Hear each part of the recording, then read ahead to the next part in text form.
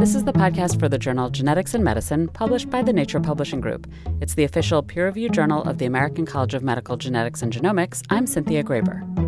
As access to genetic testing increases, both in a clinical setting and with direct-to-consumer testing, there's something else perhaps somewhat unexpected that's increasing as well, tests that point to misattributed parentage, usually where the results of genetic testing suggest that the father isn't actually the biological father. Josh Degnan, an associate director of the UCLA Molecular Diagnostics Laboratory, published a study in the journal Genetics and Medicine on how labs currently respond to cases of misattributed parentage. We decided to pursue this study because of a case that we had in our laboratory where we encountered exactly this such issue. And so sort of through the process of working through the complexities of this case and the associated misattributed parentage that we actually uncovered, I then sort of went digging for background information and additional documentation about how laboratories and laboratory directors like myself should tackle these issues, and actually came up quite empty. And so Dr. Degnan and his colleagues decided to conduct official interviews with 9 other labs and include their own lab for a sample of 10. Of these, 8 of the labs had dealt with misattributed parentage by the time the paper was published, and 1 confronted it soon after the discussion occurred. They found that, for the most part, labs deal with the issue on a case-by-case basis. Meaning that whenever they encountered this situation, depending on the clinical history of the case, kind of the nature of the issue, maybe even the clinician involved, they would usually talk to an associated clinician or genetic counselor and talk through the ramifications of the misattributed parentage results, or at least the suspicion of the results, and then figure out together whether they wanted to report it at all or whether they wanted to report it in such a manner as to kind of explain what the laboratory was seeing but not give the impression of misattributed parentage, or if they wanted to pursue some additional follow-up testing and maybe ask for additional samples from the patient, or have at least the genetic counselor follow up and have additional conversations with the individual. And so I think what easily came out of it was the lack of standardization that, of the 9 of the laboratories that we talked to, there wasn't one practice across the board that everybody seemed to agree was the best way to approach this. Everybody, for the most part, had their own opinions, but very much sort of deferred oftentimes to the clinician involved as to how they wanted to handle this type of result with that specific patient. It was very variable, potentially even more so than I anticipated going into it. For example, a lab might have tested a trio, father, mother, and child. But then, after discovering misattributed parentage, the lab decided to only send along the mother and child's results. Another practice was to essentially just report that the sample with the potential genetic unrelatedness was a QC failure, so that the sample didn't, perform appropriately. And yet, really, the sequencing results from that sample that the laboratory received were accurate, and everything about that sample was likely of high quality. That was one way that we found the labs sort of masked dealing with this discussion. One laboratory would maybe be more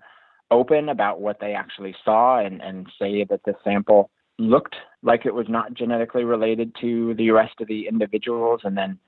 had to provide some type of explanation as to what that might mean. But I think by far the common practice was for the laboratories to go back to the ordering clinician or genetic counselor, talk about what they see, and then oftentimes sort of change the number of samples analyzed from 3 to 2, and then kind of let the genetic counselor or clinician have the conversation with the patient or family. There definitely was a tendency to not report the information, but there are clinical reasons why that information might be important. Because certainly the scenario in our case, we detected a variant in the child, which was very important to that child's diagnosis, but because we didn't detect it in the maternal sample, and it looks like the presumptive paternal sample was unrelated to the child, we didn't actually know whether the variant that we detected in the child was de novo, meaning it had shown up in the child but wasn't present in either of that child's parents, or if it had actually been inherited from the true father, whose sample we didn't think we had. And so, whether that presumptive father could then have additional children that carry the same variant has important implications for certainly that individual and potentially, that individual's other children. And there are ethical reasons to report the results as well. One thing I will specify is that our study is focused on the laboratory's practices and not specifically the clinician's practices. So even though, I'm certainly advocating for laboratory report standardization, clinicians could still definitely choose to not disclose this information, even if a laboratory did make some mention of it on a report. But in light of kind of the non-clinical testing world and the fact that these types of results can come about from non-clinical tests, I think the practice of non-disclosure by clinicians would be a risky one, simply because I think if I were a patient and a clinician had this type of information and purposefully opted not to tell me, and then I figured it out later, I think I would certainly not be all that happy. And so I think it's really the question of how paternalistic should laboratories and clinicians be in light of the fact that a lot of information is possible with these clinical genetic tests, and we can make pretty good inferences about what these results mean.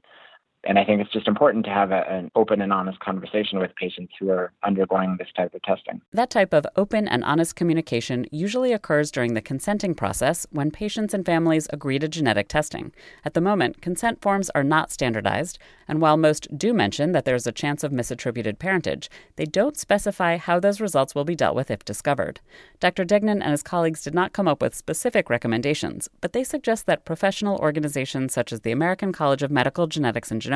should take a lead role in this new and potentially growing issue. I think this is a topic that should be undertaken by professional organizations,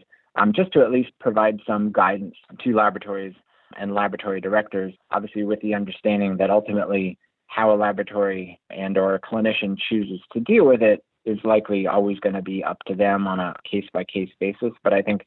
having some guidance for those individuals in light of the current advanced molecular diagnostic applications that we all commonly use these days would be beneficial to the overall community, so that other laboratory directors who come across this in the future, when they go looking on the internet for some guidance document, that they actually find something that can be utilized, as opposed to not really finding anything and then having to sort of deal with this issue kind of as best they see fit, which has sort of been the practice thus far.